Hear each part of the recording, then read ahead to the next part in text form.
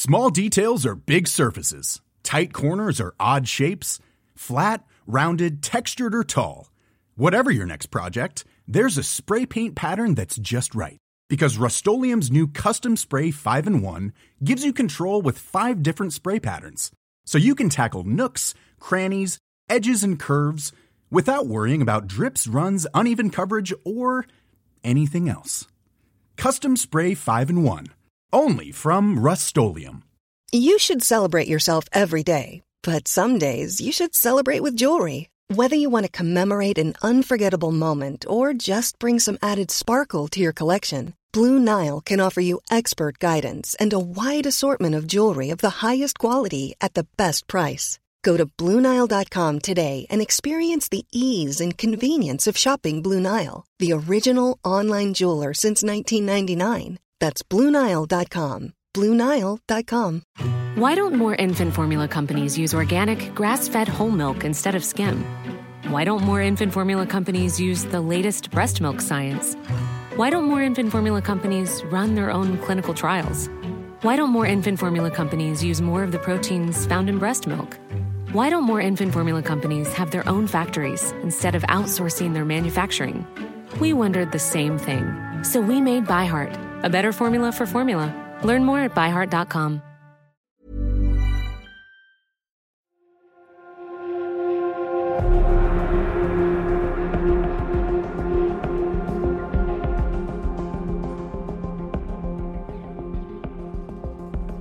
This episode contains distressing themes and descriptions of violence. This podcast is intended for a mature audience.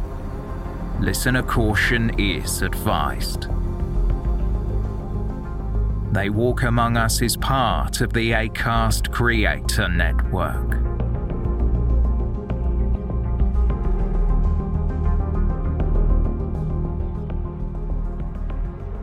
A guttural scream could be heard from a neighbouring compartment on a London train to Victoria. It had just pulled away from Brixton, and as the train sped along the tracks, an 18-year-old French au pair remained glued to her seat in terror. She was not sure what to do. She could tell that the noises were screams of fear from a female in the next compartment, but she was too frightened to raise the alarm. By the time the train pulled into Victoria, it was too late. Someone dashed through the carriage door and out of the station before anyone realised what had occurred. Over 3 decades later, it is still unclear what exactly happened on the 216 train.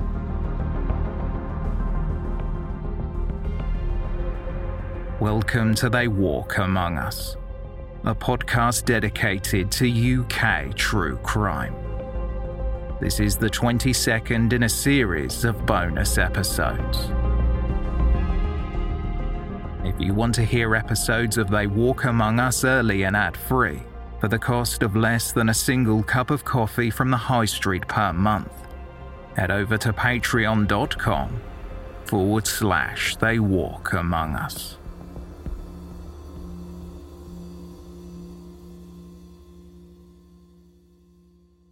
"26-year-old Deborah Lindsley, known to her loved ones as Debbie, worked as a senior receptionist at Edinburgh's Ladbroke Dragonia Hotel.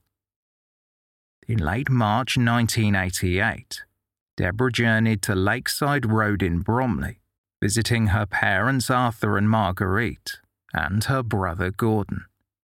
She had a busy schedule, cramming a great deal into a short space of time. Deborah's trip, which included seeing relatives, doubled as an opportunity to take part in employment-based training. During the few days she was travelling through the English capital, Deborah had attended a refresher course in hotel management and catering at a hotel in Hampstead. Deborah had ambitions to become a banquet manager. She was also looking for a bridesmaid dress to wear at her brother's upcoming wedding. The shopping trip was successful. She ended up choosing a striking turquoise dress for the happy occasion.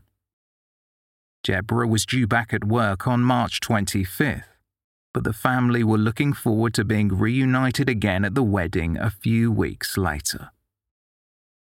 On March 23, 1988, Deborah got a lift with her brother Gordon to Pettswood Station so she could catch the 2:16 train, which travelled from Orpington to Victoria. She waved goodbye to her brother as she turned to walk up the stairs toward the platform. Her shoulder-length curly brown hair sat on top of a black leather jacket, slightly concealing her large bangled earrings as she stood on the platform to wait for the train. Deborah was wearing a bright blue sweater and a patterned skirt, with blue tights and navy shoes. In her hands she held a plastic bag, a navy handbag and an olive-coloured holdall. Pettswood Station was the first stop along the Orpington to Victoria route. There were 10 more stops before the train would reach its final destination. As the carriages pulled up to the station, Deborah entered one of the passenger compartments through a door from the platform into an enclosed seating area. Unlike the more modern passenger carriages where seats are separated by a walkway down the centre of the train. Much like a booth, the compartments in the carriage were separated by partition walls, with 3 seats on each side, facing across from each other. Deborah was a smoker, and these compartments allowed smoking on board, so she gathered her belongings and sat down in the first compartment of the second carriage. It was around 2:18 p.m. when the train left Pettswood Station.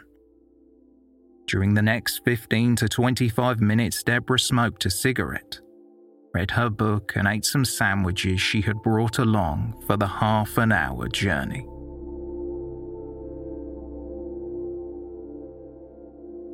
A French au pair was in the next compartment when she suddenly heard screams only moments after the train departed from Brixton Station, sometime around 2:45 p.m. The 18-year-old later recalled, "The voice was that of a woman, and very high-pitched from the compartment behind me. They were screams of fear. At first I thought it was young men teasing a young woman. Then I realised it was more serious. I thought it was a woman being raped. I wanted to use the alarm cord, but I remained glued to my seat. I was really afraid." When the train arrived at Victoria Station a few minutes later, the au pair noticed a man walking toward the exit from the direction where she had heard the screams. Unaware of what had happened, the au pair left the station without reporting what she had heard. After all of the passengers had disembarked, Ron Lacey, a rail porter, began the task of checking through each compartment for forgotten luggage or discarded rubbish. As he came to the first compartment of the second carriage, he was horrified by what he found. Deborah Lindsley was lying on the floor. Blood covered the interior of the compartment, pooling on the seats and floor. It was shortly after 2:50 p.m. Police quickly arrived and cordoned off the train. Deborah was pronounced dead at the scene and had sustained what appeared to be several knife wounds to her head, face, chest, and hands. A preliminary examination was completed by Dr. Ian West, head of forensic medicine at Guy's Hospital in central London. Dr. West identified that one of the knife wounds had pierced Deborah's right lung and heart. While it was initially thought to be a sexual assault, the doctor found no signs of what was labelled sexual interference, but there were several deep defensive wounds found on Deborah's hands and arms. She had suffered an estimated 11 stab wounds, with 5 injuries that significantly damaged her internal organs.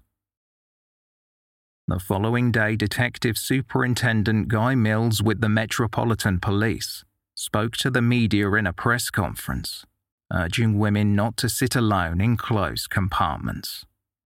Woolwich MP John Cartwright, who had been campaigning for the compartments to be scrapped following a number of incidents where women had been attacked or sexually assaulted on board, told reporters, "It was only a matter of time before something like this happened. We have the oldest, dirtiest carriages, and once a woman is attacked in a single compartment, it is like being in a death trap."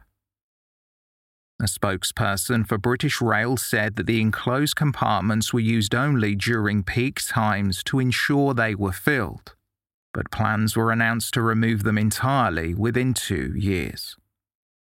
The compartments were not supposed to be used during off-peak times, the same period when Deborah Lindsley was attacked. Detective Superintendent Mills said the carriage may have been part of an 8-unit train earlier that day, which had been split up into 2 4-carriage trains. Describing the killer as a ruthless animal, Detective Superintendent Mills said, "She had no escape apart from through the side doors onto the track, or into a station if the train was stationary." Explaining how the attack could have gone unnoticed by so many passengers, the detective added, "The train goes through a tunnel at Penge, which takes about a minute, and her screams may have been drowned by the noise of the train."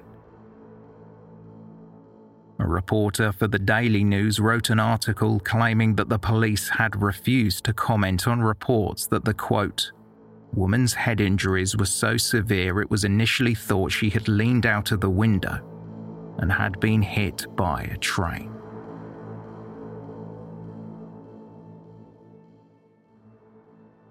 When the au pair heard about the murder, she phoned the police, telling them what she had heard. The witness reported seeing a man aged in his 40s who was heavily built, with mid-length ginger hair and a thin moustache.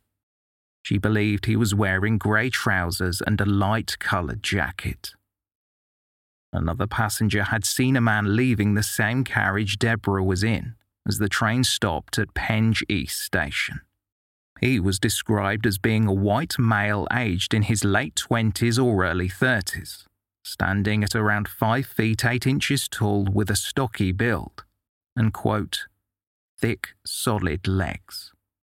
The unshaven man with shoulder-length blonde curly hair was seen wearing faded jeans and a beige jacket as he ran down the platform and entered a different carriage.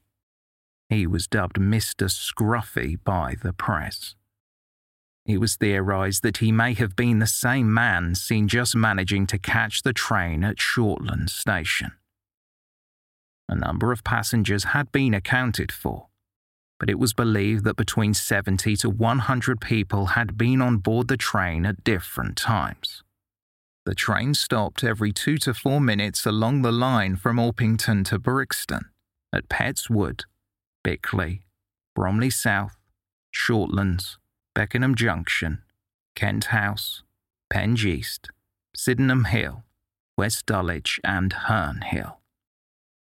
Brixton was the penultimate stop from where it took 8 minutes to reach Victoria. At each stop, passengers disembarked or boarded. When the train arrived at the final destination, it was believed there were around 40 passengers on board. Over 50 members of the Metropolitan Police Force began painstakingly searching along the tracks from Orpington to Victoria, trying to recover the weapon used in the attack. It was believed to be a kitchen knife, 5 to 7 inches long. Detective Chief Inspector Alec Edwards told the Sunday Times, "This is a savage attack of the highest order, and it is clear that Deborah put up a tremendous struggle against the man. It may have been the start of a sexual attack, but we can't rule out any motives at this stage." In fact, Deborah had managed to wound her assailant, and a second DNA profile was found in blood at the scene. Detective Superintendent Guy Mills said, Deborah was only about 5 feet 5 inches tall, but it is possible she put up something of a struggle and that her attacker was injured. It could be that someone saw a blood-stained man leaving the train. All we know is that he is male and powerful, so it is vital that we identify everybody who was on that train. As commuters worried about their safety on board, the porter who found Deborah's body spoke with a reporter for the Daily Mirror. He said, I could not go home last night because I would have had to go on a train, and that would have made me think about it. I just don't want to think about it. The porter was not the only person terrified about going back to work. A 19-year-old woman reported that she had been waiting to board the train at Penji Station when a man jumped from one of the compartments and collided with her. The young woman had been walking toward the first compartment of the second carriage, but instead sat in the next compartment, and the man joined her. For the rest of the trip, he stared at her until the train arrived at Victoria Station. The police circulated a photo fit of the man she saw. Officers also questioned known offenders in the area to eliminate them from their inquiries.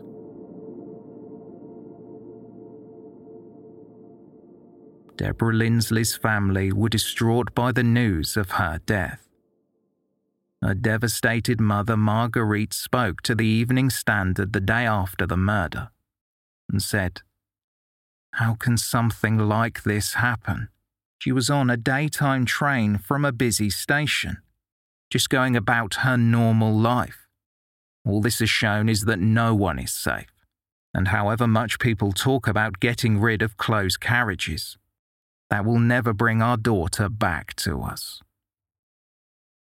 Deborah's father, Arthur, told reporters, I don't think I'm going to rest until this man is caught, even though I know it will not bring Deborah back. Someone must have seen the killer. He would have blood on him. Deborah would not have entered a closed compartment unless there was no other choice. Speaking about his flatmate, Gordon Taylor told the Aberdeen Evening Express that Deborah was, quote, a sweet, caring, considerate individual who would do no harm to anybody and would go to the ends of the world for you. Marguerite Lindsley also spoke about the family's plans to bury Deborah and the bridesmaid's gown that was purchased for the ceremony. Deborah had been looking forward to the wedding, Marguerite said. She looks so lovely in that dress. She will be buried in it with her bouquet.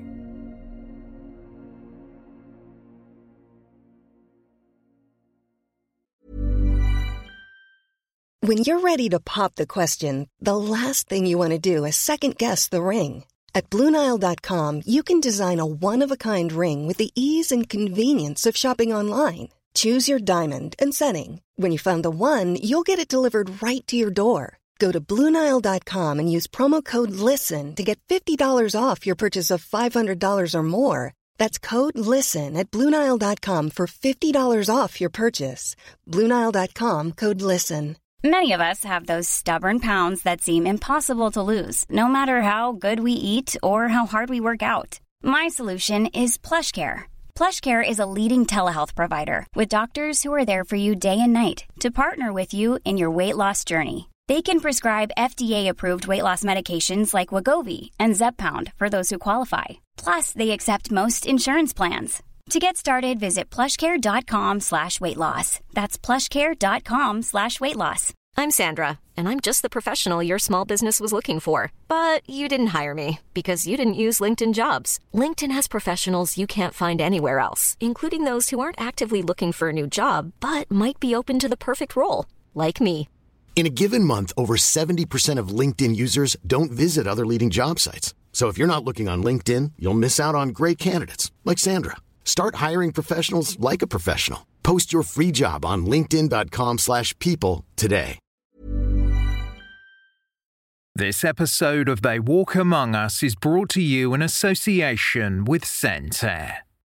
Ever entered a seemingly perfect space only to feel like something was missing? That's where Scent Air comes in. With over 3 decades of experience, Scent Air leads the scent marketing industry, scenting resorts, retail outlets, event spaces and more, partnering with major brands like Westin Hotels and Snap Fitness. Chances are you've already encountered their fragrances firsthand, and now Scent Air is offering you a luxury fragrance experience in the comfort of your home. Visit scentair.com to explore their online store and infuse your spaces with unforgettable scents.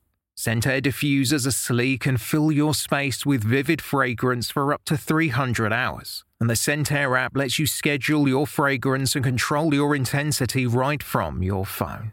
What's more, all of Scent Air's more than 60 fragrances are phthalate-free, cruelty-free, safe for families and EcoVadis certified sustainable.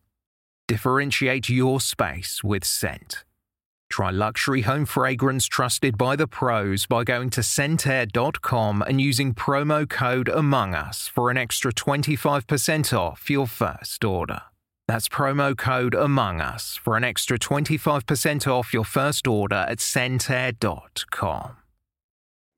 A BBC Crime Watch appeal was aired on March 30th, a week after the murder. A female police constable dressed in clothing similar to Deborah's retraced the route she had taken from her parents' home to the station in her brother's red car before she boarded the train. Officers were posted at each station on the journey to question commuters about anything they may have noticed. However, Detective Chief Inspector Alec Edwards said they had not heard from anyone who had seen Deborah after arriving at the station. He told reporters, "We have talked to over 40 passengers who were on the train, and we think there must be between 10 and 20 more we need to trace. We're hoping that this reconstruction today will jog people's memories." Detective Chief Inspector Edwards also said that Deborah would not have sat in the compartment unless she had to, saying, according to her family, she was a person who was rather cautious with whom she travelled. "We felt sure there must have been some other passengers sitting in the compartment at some stage for her to have gotten into it." The reconstruction highlighted the portion of the journey between Brixton and Victoria Station, when the authorities believed Deborah had likely been attacked. DCI Edwards said, "The woman in the adjoining compartment heard what she thought was a woman screaming and shouting, and we're attaching particular significance to this." The police also confirmed their theory that Deborah had been killed as the train went through Penge Tunnel, soon after leaving the station where she had boarded.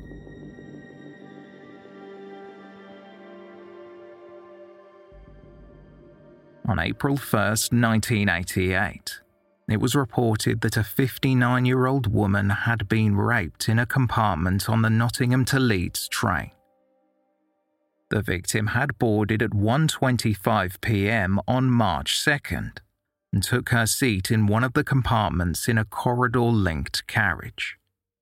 Soon afterwards, a man who appeared to be in his early 20s joined her. He was described as being around 5 feet 6 inches tall, with an average build for his height.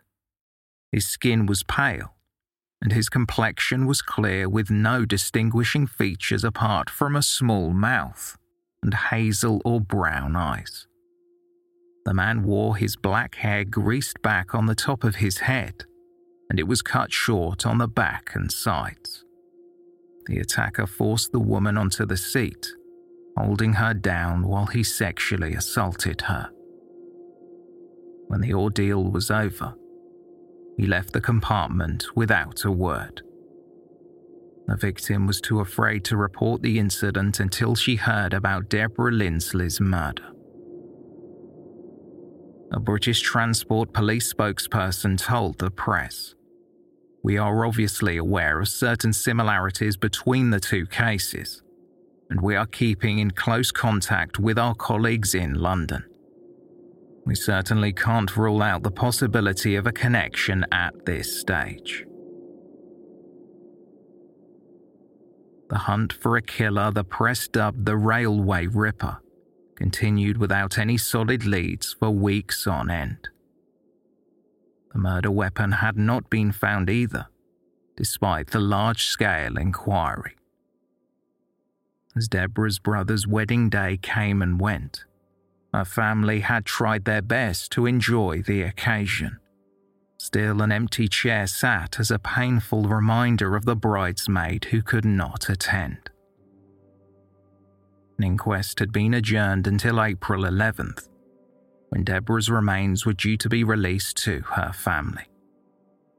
She was buried near the Holy Trinity Church in Bromley, wearing the bridesmaid dress she had purchased for Gordon's wedding on April 22nd.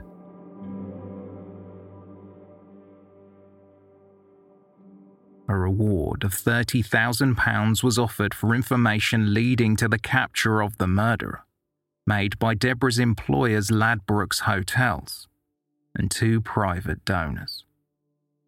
At this point, more women were coming forward saying they had been assaulted on trains. On June 4th, it was reported that a 29-year-old woman had been the victim of a knife attack on the London Victoria train to Chichester a week prior. The suspect was a white male aged between 24 and 28, who stood around 5 feet 10 inches tall. He had a medium build, thick brown hair and brown eyes. He was wearing a smart blue suit when he demanded the woman's handbag. When she refused, he tore her blouse open, slashing her across the breasts, face and arms. The assailant fled with £15, which he had stolen from the victim.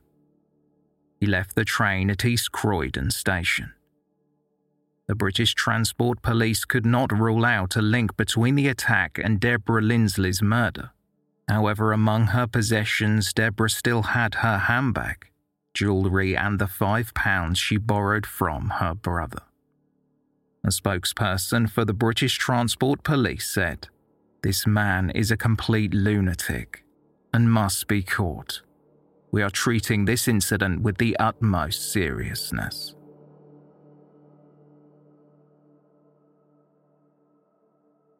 An inquest into Deborah Lindsley's death was held at Westminster Coroner's Court on November 16, 1988, by Coroner Dr. David Knapman. It was revealed that over 5,000 people had been interviewed in relation to the murder inquiry, and 600 of those had not been ruled out of the investigation. With the DNA sample obtained from the scene, the authorities were able to exclude some men on this list. The au pair who had heard screams from the adjacent compartment wrote a statement which was translated and read at the inquest. She said, "When I got out of the train, I was immediately drawn to a man who seemed to have got out of the compartment behind mine. I saw him sideways on. He was a white man, about 40 years old, well-built, fat rather than muscular. His hair was red like the Duchess of York's. He had small eyes and was walking very slowly along the platform. I didn't report the screams to anyone because I didn't know what had happened. I was in a foreign country and didn't have much confidence." Surprisingly, the coroner criticised the reaction of the young au pair by telling the court, had she acted differently, it would have been of enormous assistance in helping the police. No doubt she faced difficulties with the language and a foreign country. I have often heard it said by police that the attitude of "it's none of my business" is far too prevalent these days. When a crime is committed, it is everybody's business. Speaking after the inquest was concluded, DCI Alec Edwards said he wanted to speak with the ginger man spotted at the scene, telling the press, "He remains the main suspect. It was a motiveless killing."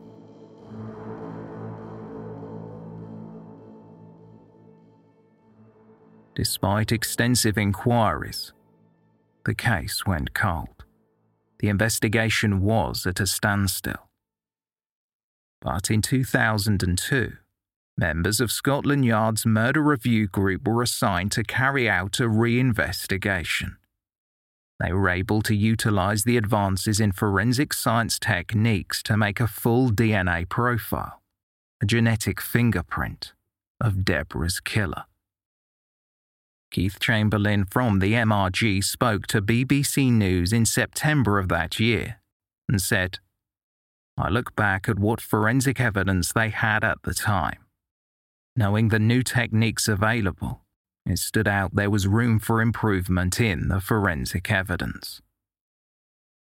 A profile was created the following month, and it revealed that the killer was likely a white male aged between 30 and 40 years old at the time of the murder. The sample was run through the National DNA Database, which then contained records recovered from crime scenes from over 1.7 million people, but no match was found. At the time the case was reopened, Deborah's parents appealed for information. Her father Arthur said, "Deborah's murder changed our lives completely, and everything is pre or post Deborah's death. Everything.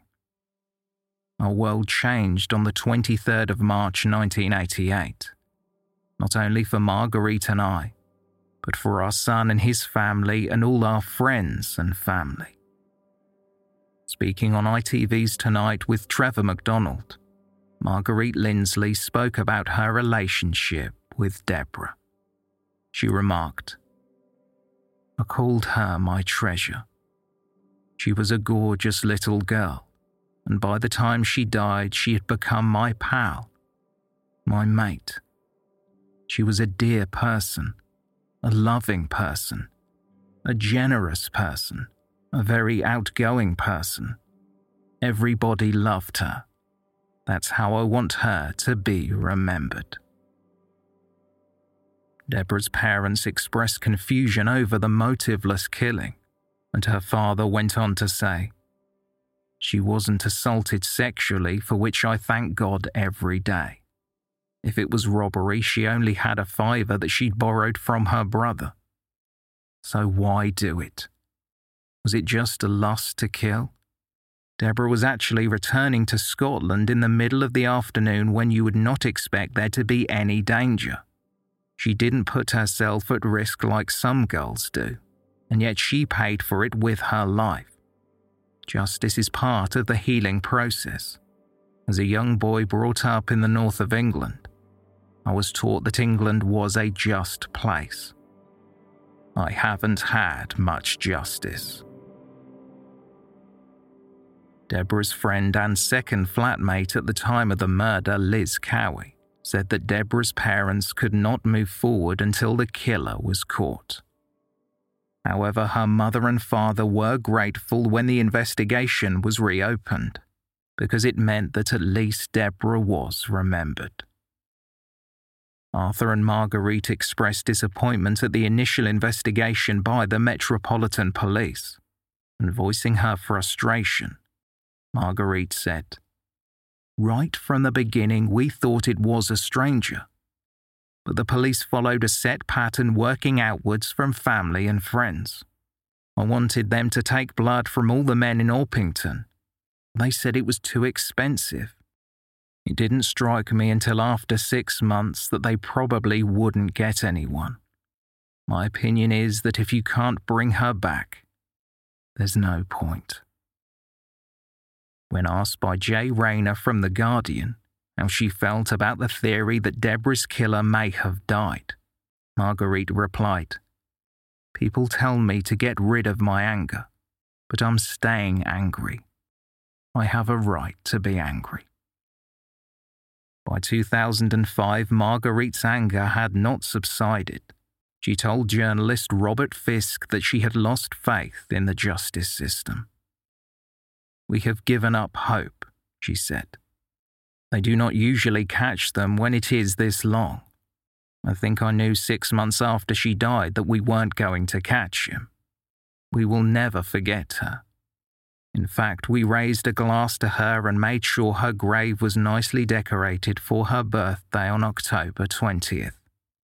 If they had caught him straight away, then he probably would have been out by now. That would have made me even angrier than the fact he's never been caught, because he could be dead or always looking over his shoulder." When they first closed the case, it was as if her life had never been. Now I know even if they do not catch somebody, they have tried.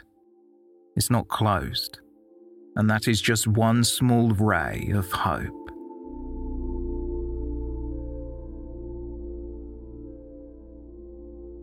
Sadly, Marguerite Lindsley would not see justice during her lifetime, as she passed away still waiting for her daughter's killer to be apprehended.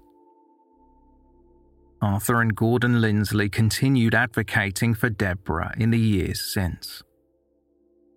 In 2013, Arthur spoke to BBC News and said, "When Deborah was murdered, the senior investigating officer described the attack as savage and brutal. She was stabbed at least 5 times, and because of the severity of the attack, he was of the opinion that it was unlikely that this was the culprit's first violent offence. Deborah had deep defence wounds on her hands, but despite this, she injured him during the struggle. As a result of this, a full DNA profile has subsequently been obtained of the attacker. So here we have a probable repeat violent offender, and we have his full DNA profile, but he is not on the DNA database. I find that very puzzling. There must be a partner, relative, or friend out there who knows of someone who returned home with an unexplained injury. And we are appealing for that person or persons to come forward."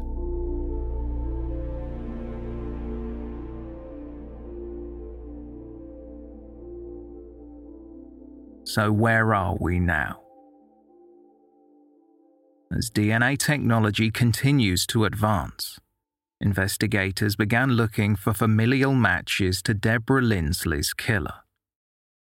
A £20,000 reward was offered in 2013 for information leading to the arrest, charge, and conviction of the offender. On the 30th anniversary of Deborah's death, her father appealed to the public and said, despite the DNA profile of the suspect being available, the person responsible has still not been found. I appealed in 2013 for those who had suspicions about a partner, a friend, or relative to please come forward, and I renew that appeal now on this anniversary of Deborah's death. Detective Inspector Susan Stansfield from the Metropolitan Police Special Casework Investigation Team also asked the public for their help, saying, "Our efforts to trace the perpetrator continue. We will do everything in our power to identify the killer and bring them to justice. We have a DNA profile of the suspect, and this remains a key piece of evidence that we are following up on.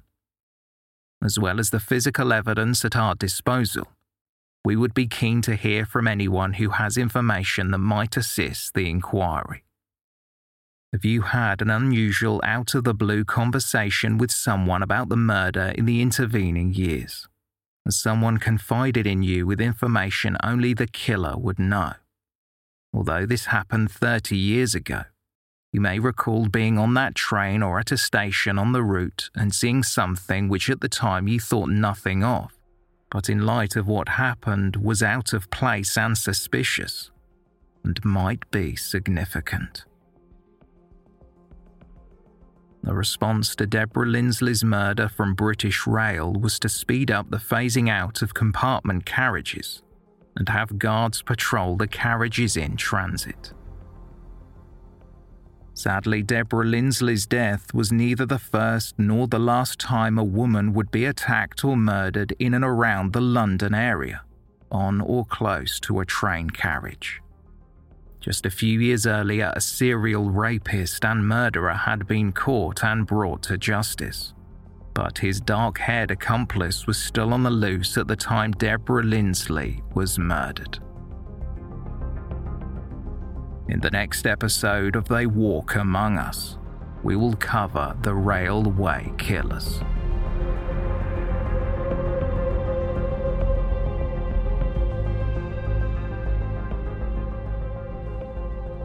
Thank you for listening, and special thanks to our Patreon supporters.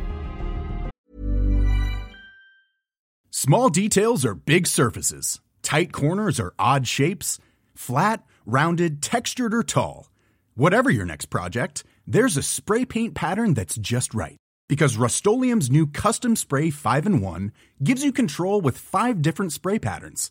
So you can tackle nooks, crannies, edges, and curves without worrying about drips, runs, uneven coverage, or anything else. Custom Spray 5-in-1. Only from Rust-Oleum. Why don't more infant formula companies use organic, grass-fed whole milk instead of skim?